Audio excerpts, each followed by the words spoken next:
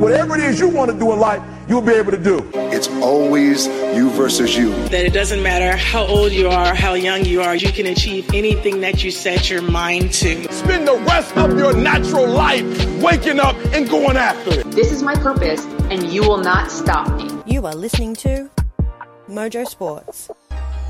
Yeah, and welcome to Mojo Sports, the NFL show, episode 37, and our final episode of season 1. My name is Dan Frost, and as always, I'm supported by the best panel in the business. Tonight we've got Beck, we've got Alex, Stacey sends her apologies. But guys, that's the question I've got for you off the top is let's reflect back on our first season here at Mojo on the NFL show. It's been something really special. I think we've all really enjoyed ourselves and really looking forward to season 2. Our first episode for season 2 will be released on the 13th of Jan. We'll be taking a little bit of a short break, but we'll be back in no time. Alex, talk to us about your highlight from season 1 here on the NFL show. I mean, apart from getting to talk about the Bears and people having to listen to me talk about the Bears all the time, that's been fun. But I think for me, it's been like the underdog picks.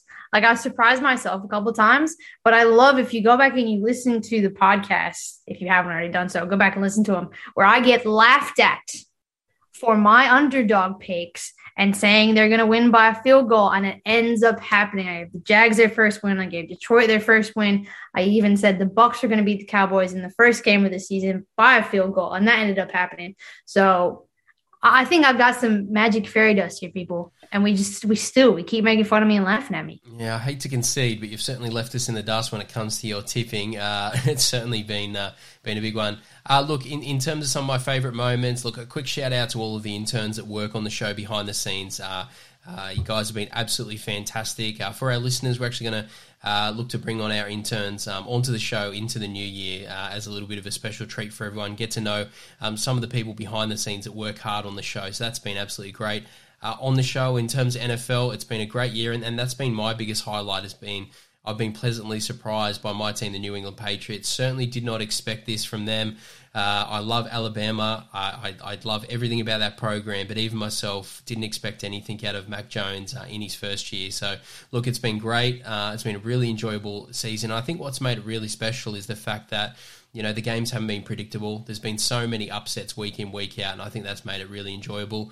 Beck, what about yourself? It feels like our first season's flown by, but great times. Yeah, I can't believe we've done 37 episodes. Like, that's crazy to think about. Like, I love coming on here and recording with you guys. Like, it's been so much fun just seeing your faces, just being able to talk football. Like, I can't get enough of football. I watch it every day. Like, I have the live network on all the time just because I like to hear about it, what's going on in the league. And then being able to come on and talk with like-minded people who want to just, talk a lot of crap about football, really. Like, it's been so much fun. And yeah, I've really enjoyed this season with you guys. All right, guys, let's jump into our first segment for tonight, The Huddle. Leave no regrets out there. That is what a real champion is made of. And for the Philadelphia Eagles, the long drought is over. How about those Chiefs? A touchdown and a title for the Patriots. I can't believe it. They have completed the greatest comeback in Super Bowl history. Those will be the best memories. Yeah, and this week we're going to be covering a team that may be a little, it's going to be a little bit of time before they find themselves in a Super Bowl, and that is the Detroit Lions. Now, Alex and Beck, our job tonight is to repair and fix this franchise, something that a lot of people have tried and failed at in the past. But before we do that, Alex, straight to you. Let's reflect on Detroit. Let's take it back. Let's talk about sort of, the last decade. It has been really, really difficult for fans that support and love. They have one of the most passionate fan bases in the competition, and they had a special quarterback for a lot of years there. But, it has been tough going for the people in Detroit. Yeah, definitely. And I think that's always hard when you're a fan of a franchise like that, because you're like, oh, this year, it's okay. We're in a rebuilding this year. And then you're hoping for next year and you think it's going to happen. You do really well in the draft and you go, oh, okay, we'll rebuild this year. And it's like they've kind of been in that rebuilding phase for a while. I think for me with Detroit it looks like they've kind of tried to do Band-Aid fixes, if you will. Like they haven't kind of gone out and gone, these are the players we need to get. These are the positions we need to get. I mean, what's tough with a franchise like that is they had some stellar players for a while who were absolute beasts at what they did. And I think when you have big players, especially some players who kind of stopped playing before it was kind of like while they're in their prime, which, you know, we always talk about that, right? You want to finish in your prime and on a high, but you leave a hole in the franchise, if you will. And I think that's happened to Detroit a little bit because they've had some solid players go out right at the top of their game. And then it's just kind of, they go, well, we don't have anybody to fill in that spot because we haven't had a chance to, you know, slide them in because that player has been consistently doing well for us. So I think they're heading in the right direction as far as that rebuilding is going. I know they've been rebuilding for years, but I think with Sewell in the last draft, with Goff, you know, with Dan Campbell coming in this year, I think they've got some good players. And when you look at Dan Campbell, right, he came from the Saints. And I think what's tough is when you come from a winning franchise like that and you're assistant coach and you go into head coaching role, the front office is like, well, you'll fix it for us. And it's like, well, okay, that's fine, but you got to give him things to work with. And I think Goff has a lot of potential. I think their run game has a lot of potential. I think their run game is probably a strength for theirs. I think injuries have really plagued them this season. I think COVID has really hit them hard this season. So I would like to see them develop their defense, but I would do that in the lower rounds as far as the draft goes. Get kids that want to learn. Get some young kids that go out there, know what they're doing, and get them to learn, because I think that'll be a strength in a year or two's time. But I'd be looking at that receiving core. I'd be looking to bolster that receiving core, try and get a bigger name in and try and get maybe a young kind of rookie underneath that. You still got TJ Hawkinson, who's a great tight end for them, who's a consistent player for them. But I think they need people around him in their receiving room outside their tight ends so they can take off the load of him a little bit. Yeah, and Beck, I guess, you know, this franchise really was at a crossroads, you know, at the quarterback position. You know, we know Matt Stafford, you know, all of the amazing things that he can do, but, you know, when the phone rings and you've got to take that call and you get offered that compensation, I guess, you know, it's really hard to turn down. So the offer that came through from the LA Rams was 2 first-round picks and a third-round pick. And also you get Jared Goff as well. If you're in that hot seat, you know, what decision are you making there? Do you agree with what Detroit did there in that trade? Yeah, 100%. I would have jumped on that trade in no time. Like, you're getting 2 first-round picks, as well as a quarterback who's probably, if not as good or better than Stafford. So it's not like you were trading down in that position either. Like, Stafford, like you said, had been there for many, many years and had done great things. Like, he's a great talent, but he also hadn't got them, you know, to a Super Bowl. Like, he wasn't going to be their franchise quarterback anyway, because if he was, he would have done it already, I feel like. So they were kind of rebuilding, but not with the right quarterback. And I think this trade could potentially lead them into that position, because Goff is still quite young. Like, he still has a few years of play in him. Like, he could become that franchise quarterback at the Lions if they do, like Barker said, get that receiving core built around him, because he has the arm to throw the ball. Like, he's not, like, he has so much potential as a quarterback. I just think, you know, that he needs receivers. And I think under this head coach as well, who, you know, we've seen the passion that these players have for him and how much they love him and want to win for him. So, and I think that, you know, Jared Goff is just going to go all out to make that happen for him as a coach. And the coach is going to put in just as much effort to make Goff the best player that he can be as well. Yeah, it's going to be interesting to see if Jared Goff, you know, can make this happen. You know, is he going to be the guy or is he just the guy? You know, and I think that's something that Detroit have got to figure out. And, you know, part of that comes back to where the NFL's headed. You know, he's just a pocket passer. He needs speed all around him. He needs an absolutely loaded offense to get the most out of him. But yeah, it's definitely, you know, going to be interesting there. But I think, you know, part of the compensation that comes through, Alex, you know, draft capital, I think it's a little bit more valuable for franchises like Detroit because they're not exactly a free agency hot destination. It's very, very difficult to attract players to the Detroit market, to the franchise. So, yeah, obviously that's very, very important. But, yeah, and Alex, the question I've got for you too is you need a little bit of luck, you know, when it comes to these seasons. You know, they went out, they drafted Jeff Okudah, you know, interesting player, flashed, looked like a special talent. and then goes down with a season-ending injury. I mean, it's just, it's very, very difficult when you're in the Lions position and then have one of your best young players go out for the season. Yeah, I think that's the hardest thing with young players is when you are in that rebuilding phase, you want to make sure they're getting the reps in, that they're getting that game time in, they're utilizing what they're putting into practice, they're learning the game, what's in front of them, especially coming from college, because it's so different, like college football and NFL football. And I think that, like, if you go watch, I think listeners should go watch college football and go watch NFL, because they are two very different games. And I think when you come into the NFL, the last thing you want to do is get injured, because that's going to take time off from you. It's going to take reps away from you. And there's somebody kind of waiting in the wings, right? In those like running back positions, in those wide receiver positions, in defensive positions, or even the quarterback position, where if you get injured and you're out and somebody steps up and they do a better job, you're kind of then their replacement. You lose your starting role. So I think it's always hard to use a young player, especially on a team like the Lions, who probably put a little bit more emphasis and pressure on their youngsters, because they want them to help them. They want them to help build this franchise back up. And I think it's also hard being in a division where you've got the Packers, you've got the Bears, and you got the Vikings. Like, okay, Detroit and the Vikings kind of flip-flop, and they have the last 2 years as far as the bottom two kind of go. But when you got the likes of the Packers and the Bears, who are strong teams, you're gonna need some outstanding kind of players to be able to get to that top of the division. Yeah, no, that's a great point. They're certainly not coming up against the Jets or the Jags, and it makes things very, very difficult for Detroit. Beck, the question I've got for you, and I think we've raised this previously, but we've had a little bit more time to think about it. We've watched Jared Goff a little bit more. I guess one of the positives to the NFL is that if your team is struggling, and if they are the worst team in the competition, which Detroit are at the moment, I guess you kind of debate that, but I guess that's what the record sort of says. It does mean that you do get the number one pick, and that's where this team's headed for 2022. So the question I've got for you guys, and we'll go around the table, is what would you do with that number one pick headed into next season? Beck, going to start with you.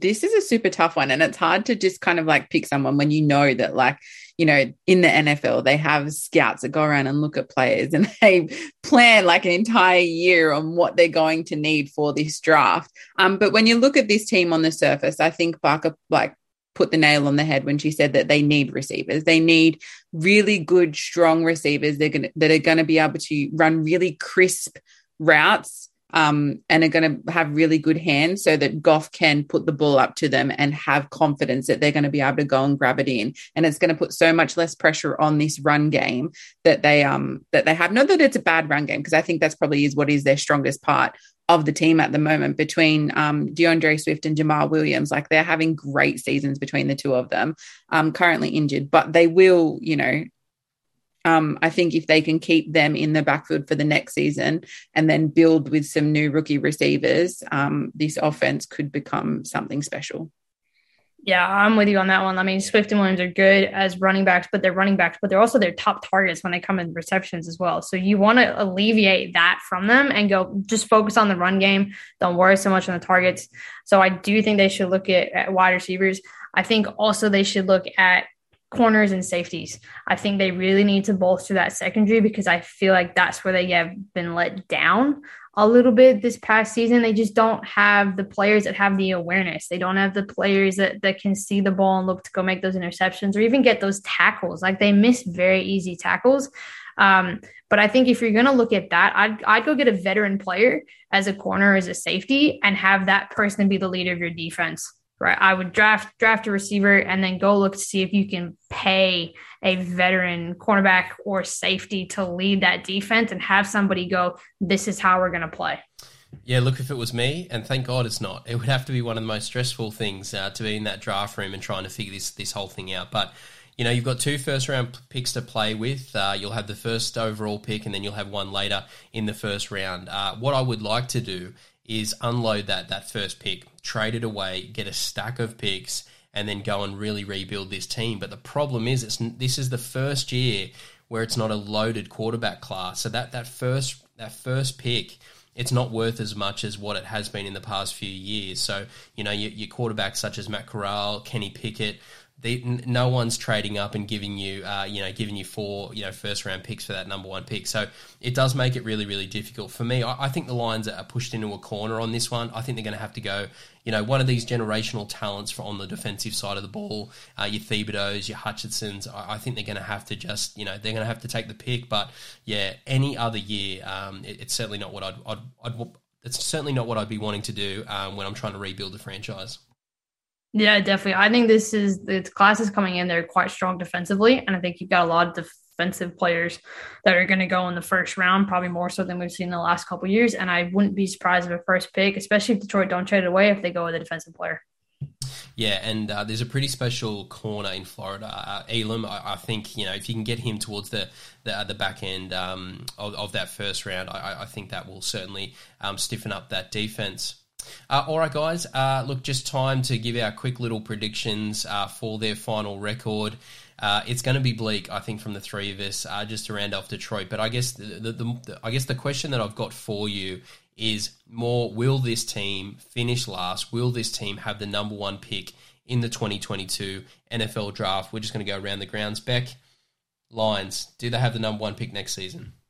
Yeah, I don't think there's any question about it. Like, even if they do win 1 or 2 more games in the season, I think the other teams that are on the same record or that as them or high, I think could potentially win another 2 games as well. So I think no matter what happens in these last 4 games of the season, I don't think it's going to change their record, and I think they are going in with that number 1 pick. Yeah, look, for me, I think the Texans are playing some decent football, probably at the wrong time for them, so I think that makes it hard for Detroit.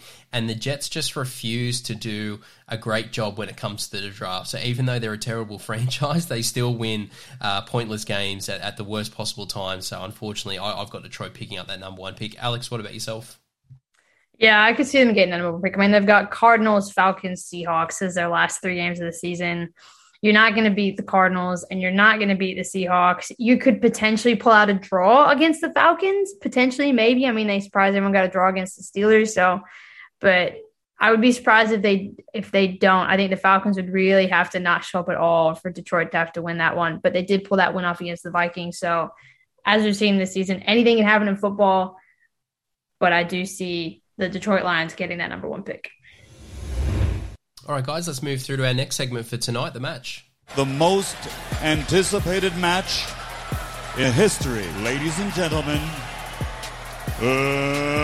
Let's get ready to rumble! Now, Alex, walking down the street, I've often heard you just randomly walk up to people and try and convince them to listen and watch college football. And I guess part of the reason is because of the spectacular rookies, some of the spectacular players that play in college football. It truly is remarkable. And that's what we've got for you tonight when it comes to the match. 2 of the best rookies in the competition going head-to-head in Jamar Chase and Micah Parsons, both on different sides of the ball, but are truly special. Alex, talk to us about college football and some of the talent that's coming out at the very, very top. I mean, these kids are not just coming in and just, finding their way. They're coming in and dominating the competition. It's an incredible class, this one.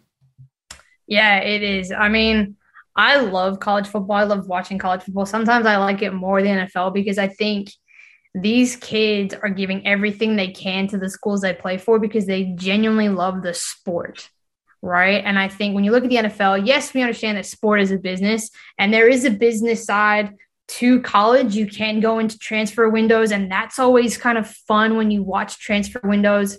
Especially going into the later half of the season for college. You see quarterbacks changing. I mean, Justin Fields, who plays for the Bears now, came from Georgia, went to, start at Ohio State. You look at Joe Burrow. He was a backup at Ohio State, transfer window to LSU to be the starter there. I mean, you look at those types of stories. If Joe Burrows had never left Ohio State, would he still be the same kind of player he was? Where would Justin Fields have gone if Joe Burrows had stayed? Like, that's always interesting too. So you do get that aspect of it, which is so much fun, but you get some just like amazing skill and athleticism because these kids literally go out every night and they play their hearts out. But also you're playing it in front of like thousands of students who are just like so happy to be there. But also you're playing in front of the Booster Club. You're playing in front of like fans who have been fans of the school for years and years. So I love college football just because I think it brings such an interesting fan base. And I've been to Columbus on game day, and it's just like you see everybody walk around in their Ohio State gear, and it's just it's a lot of fun, and it's just a different type of energy on game day in these big college cities. So yeah, I highly recommend people go watch college football for sure. Yeah, I don't think people understand in Australia how crazy the towns get and the cities get for their college teams. Like, they go all out. Like, you think NFL fans are crazy. Like, I feel like these college fans are just insane. Like, it's next level. You have like your neighbor coming to watch you play. You have like the guy down the street. Like, and like you said, all your school friends are coming to watch you play. Like, it's next level. It's nothing like sport that we have here in Australia. And these kids are like 18, 19. They're coming out of high school and they're like stars, right? Like, I was in an Uber once going to a Ohio State basketball game, and the guy that was driving me was like, "Oh yeah, I drove Zeke to a game once." Like, Ezekiel Elliott was in the same Uber that I was. And I was like, "What? Was he sitting here?" Like, that's like, it's random stuff like that where these guys, they go from like everyday kids who are doing really well in high school to like these big stars that people just love to watch. And I think that's such a fun aspect to it. But yeah, there's nothing quite like it, I think, anywhere in the world as far as college sports go. It's just a whole different level on itself, but it's so fun and the atmosphere is so cool. And then what's even better is the fact that these players who absolutely star at the college level can come in and dominate at the NFL level. And I think that's what makes it particularly special. Guys, let's start with Ja'Marr Chase. Now, I didn't take him as a comedian, but clearly that's part of Jamar's makeup because, you know, if we take ourselves back to the preseason, I think his quote directly to the media was that, you know, he's finding it really hard to catch the ball. The ball's a little bit different in the NFL. You know, from all reports, he couldn't catch a cold. And everyone is just panicking, thinking, oh, my God, Cincinnati have blown this pick. They've picked a receiver who can't catch the football. Who knows how he was, you know, one of the best players in college football. Beck, he kind of had us all fooled because very, very quickly we got to see the real Ja'Marr Chase, and he is something special. Yeah, I really hope that was like some sort of internal joke that he had with like him and Joe Burrow. They were like, let's really mess with the media and just tell them that like I'm terrible and I can't catch the ball and all the other teams will think that I'm terrible. And then we'll go out and surprise them week 1 and I'll just ball out and, you know, have a 100-yard game, my first NFL, you know, start. So yeah, it'd be, if he comes out and says that it was all just a hoax, like I would love that because I'd fall even more in love with him. But yeah, like he's super impressive. Yeah, I think he's a really fun receiver to watch too. And you do like that relationship with Joe Burrows and with Ja'Marr Chase. And I think there's a huge benefit for drafting a wide receiver who has played with the quarterback that you have, I think, because they already have that relationship, right? And you see that sometimes when you have rookie quarterbacks, right? We look at Devontae Smith, who probably doesn't have the same relationship as Ja'Marr Chase and Joe Burrows, and it takes a little while sometimes to get into the league. It takes a little while to get into the game. But Ja'Marr Chase, first game, had over 100 receiving yards, right? And now he's 1,000 yards and 10 touchdowns. And he's only the 5th rookie in NFL history to do that in Super Bowl era. And he's in likes with Odell Beckham Jr., Mike Evans, right? Randy Moss and John Jefferson. Okay. And that's an elite class of rookie receivers. When they came in the league, they're a big deal too. So to be kind of having your name thrown in there and to have kind of just one season under your belt and for him to be able to put up the performance that he has, I think it just shows that LSU relationship between the two has been a key factor into why they've been so successful. Let's not forget, though, that this pick was a major risk for these guys to take, right? Because he had that blowout season with Joe Burrows in 2019, but then he sat the COVID season in 2020. So he didn't play for an entire season and then got drafted, you know, by the Bengals 5th overall. So this was a risky pick for them to start with. And then to have that preseason like they did, like the entire coaching cohort would have been absolutely shitting themselves, being like, what have we done? But then, like you said, he's come out and he's had, you know, amazing season, 10 touchdowns. Like, I think he even had a game, I can't remember what week it was, against the Ravens, where he received for over 200 yards. Like, I don't think we've ever seen a rookie wide receiver come out and have a game of 200 plus receiving yards. Like, he's next level. And like I said, he's so fun to watch on the field. Like, you just see him get open, like the catches he makes, his celebrations. He's so happy to be out there. It's like, he genuinely loves playing football. Like, that's what it looks like. Like, he looks like he's just out there having a great time. And there's kind of no like attitude to him, right? When you look at the likes of like Claypool and some other players that have been in the league for maybe 1 or 2 or a couple years, right? They develop this kind of like attitude, or even some receivers that come in as a rookie, they're like, oh yeah, I was drafted 5th or 1st or whatever. And I'm this, and that. But I think his talent speaks for itself. And I don't think he needs to have that sense of arrogance about him, because he is good at what he does. He's good at catching the ball, and he's consistently good at catching the ball, but he's also that player. And I think if you watch their game against the 49ers, he was an integral part of that kind of comeback, because Joe Burrows at one point, right, he was scrambling out of the pocket and he needed somebody. And Jamar Chase just did a little bit of a cutback and he was wide open for a touchdown. And he understood, he just tiptoed, kept his feet in bounds. Like, he's a phenomenal watch, but he was fun to watch at LSU too with Joe Burrows. But I think also one thing you got to be mindful of with the preseason, yes, that's hilarious, but also that like, it's just preseason and they're just rookies. Like, you got to give them that time to develop.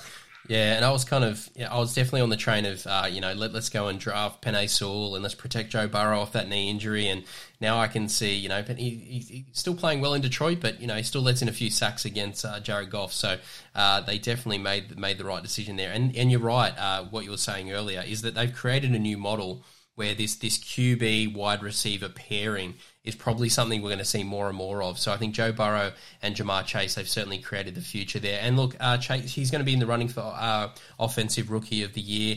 Mac will probably beat him out because of all the love for QBs, but yeah, he otherwise, definitely be in the running for that one. All right, guys, let's flip it over now to Micah Parsons. And Alex, I guess the question that we want to talk about, when it comes to Micah Parsons and also Jamar, is the risk that, and Beck spoke about this earlier, the risk that both of these players took when they took the year off with COVID. I don't think there's been enough media coverage and enough spoken about that, because, you go in, you're an absolute elite player. You're going very high in that first round. It becomes a business decision, but at the end of the day, it's still a long time without playing football. Talk to us about that, because, something that probably wasn't talked about enough. Yeah, I think when you kind of look at that and go, they sat out the COVID season, I think that was a benefit to these players. And the reason I say that is because when you look at the COVID season, it was a really short season for college football. They tried to cram a lot of games in. They tried to get a lot of game time in, and then they didn't have much of a break. Well, I guess they would have had a break up until the draft. But you're kind of just jumping straight from college then into the NFL. And I think sometimes that's where you see a lot of injuries happen with rookie players, is because they go from they go from a big college season, and then they have the playoffs if they make it, yada, yada, yada. And then they have the draft, and then they're doing, draft camps and combines and working out for that. And then they're going straight into the NFL and they're going to train. So they don't get a break from football. And I think sometimes mentally that's a good thing for them, because then you get to reset and go, well, is this something I actually really, really love? Is this something I really want to do? But also it allows your body to kind of rest. You're not hammering it home. You're not running it into the ground a little bit. And I think with the way the COVID season worked for sports, it was a detriment to a lot of players, because you see that kind of like injury spike, I think, has happened because of COVID, because of the quick season, short season, and then the short kind of turnaround. And then trying to adjust to training with COVID safety protocols. So I think this has worked in Jamar Chase and Micah Parsons' favor, sitting out for the COVID season, because they're putting up big numbers and they haven't been injured. They haven't been questionable. They haven't, they've been able to play every game since they've been drafted. I think it also goes to show how much football knowledge these two players carry, right? Because to be able to, like you said, it's a benefit to not play the season so that you can rest your body and recover. I mean, of course, they still would have been training. They wouldn't have just done nothing for 12 months. They would have been working hard off the field, but also to not physically be playing in the game and still be able to come into the season and have such a great football knowledge about what is happening in the game, where you need to be, what plays you need to make, like that kind of stuff. I don't think that comes so easily to most players. And for these two players to be able to come out and just jump onto the ball like that, like it's super impressive. Yeah, and when it comes to Micah Parsons, I think it's really interesting. I think he fell into the exact right franchise. I think the Cowboys have got a tradition of doubling down, even if they've got a strength, they'll still pick the best player. They did that when it came to, the wide receiver position with CD Lamb in previous drafts. They already had Amari Cooper. And then in terms of pass rush and getting pressure, that's something that they have well and truly covered. With DeMarcus Lawrence, Randy Gregory, Dorrance Armstrong, and they clearly saw the talent in Micah Parsons and they've sort of brought him in. But we have not seen a player dominate on the defensive side of the ball in their rookie season like this for a very, very long time. Alex, I think I've spoken on previous episodes in terms of how impressed I am about Micah. I mean, he's a shoo-in for the Defensive Rookie of the Year, but I think he should be part of the MVP conversation. You always want that one player that competes against the quarterbacks. Talk to us about what your thoughts have been on Micah in terms of his rookie season, because he's something special. Definitely. I mean, he's totaled up for 52 solo tackles, 12 sacks, right? I mean, for him to have a game in week 9 like he did, where he had 2.5 sacks for that game, just alone, is a good stat to have as a rookie. Like, some guys get that, that stat, but they've been in the league for a while, right? You're talking about TJ Watt or, who's the Chicago player? Khalil Mack. Thank you. I should know that. Right. But he's now, sometimes you don't get your name kind of mentioned as a defensive player because you kind of get a little bit lost sometimes because there's other stars out there. But I think Micah Parsons kind of came in and said, look, I'm earning every rep that I'm getting. And he's gone out there and he's been able to get those sacks, get through those lines, and be that determined player where every game, I think they're talking about Micah Parsons and a play that he's had, whether it's a, forced fumble, which he has 3 so far in the season. So his name is getting put in the conversation, and rightly so. He deserves it because he's had a heck of a rookie season. Yeah, he's absolutely causing chaos. And look, let's jump into our predictions now. So no sitting on the fence when it comes to the match. And I'm going to jump in first. I've got to go with Micah. He is winning football games on the defensive side of the ball. And that's just you just love to see it. And I think for a lot of the purists out there that follow the NFL, it just goes to show that it's not always the quarterback. If you get a special player, things can turn around there. Micah Parsons for me. Beck, what about yourself?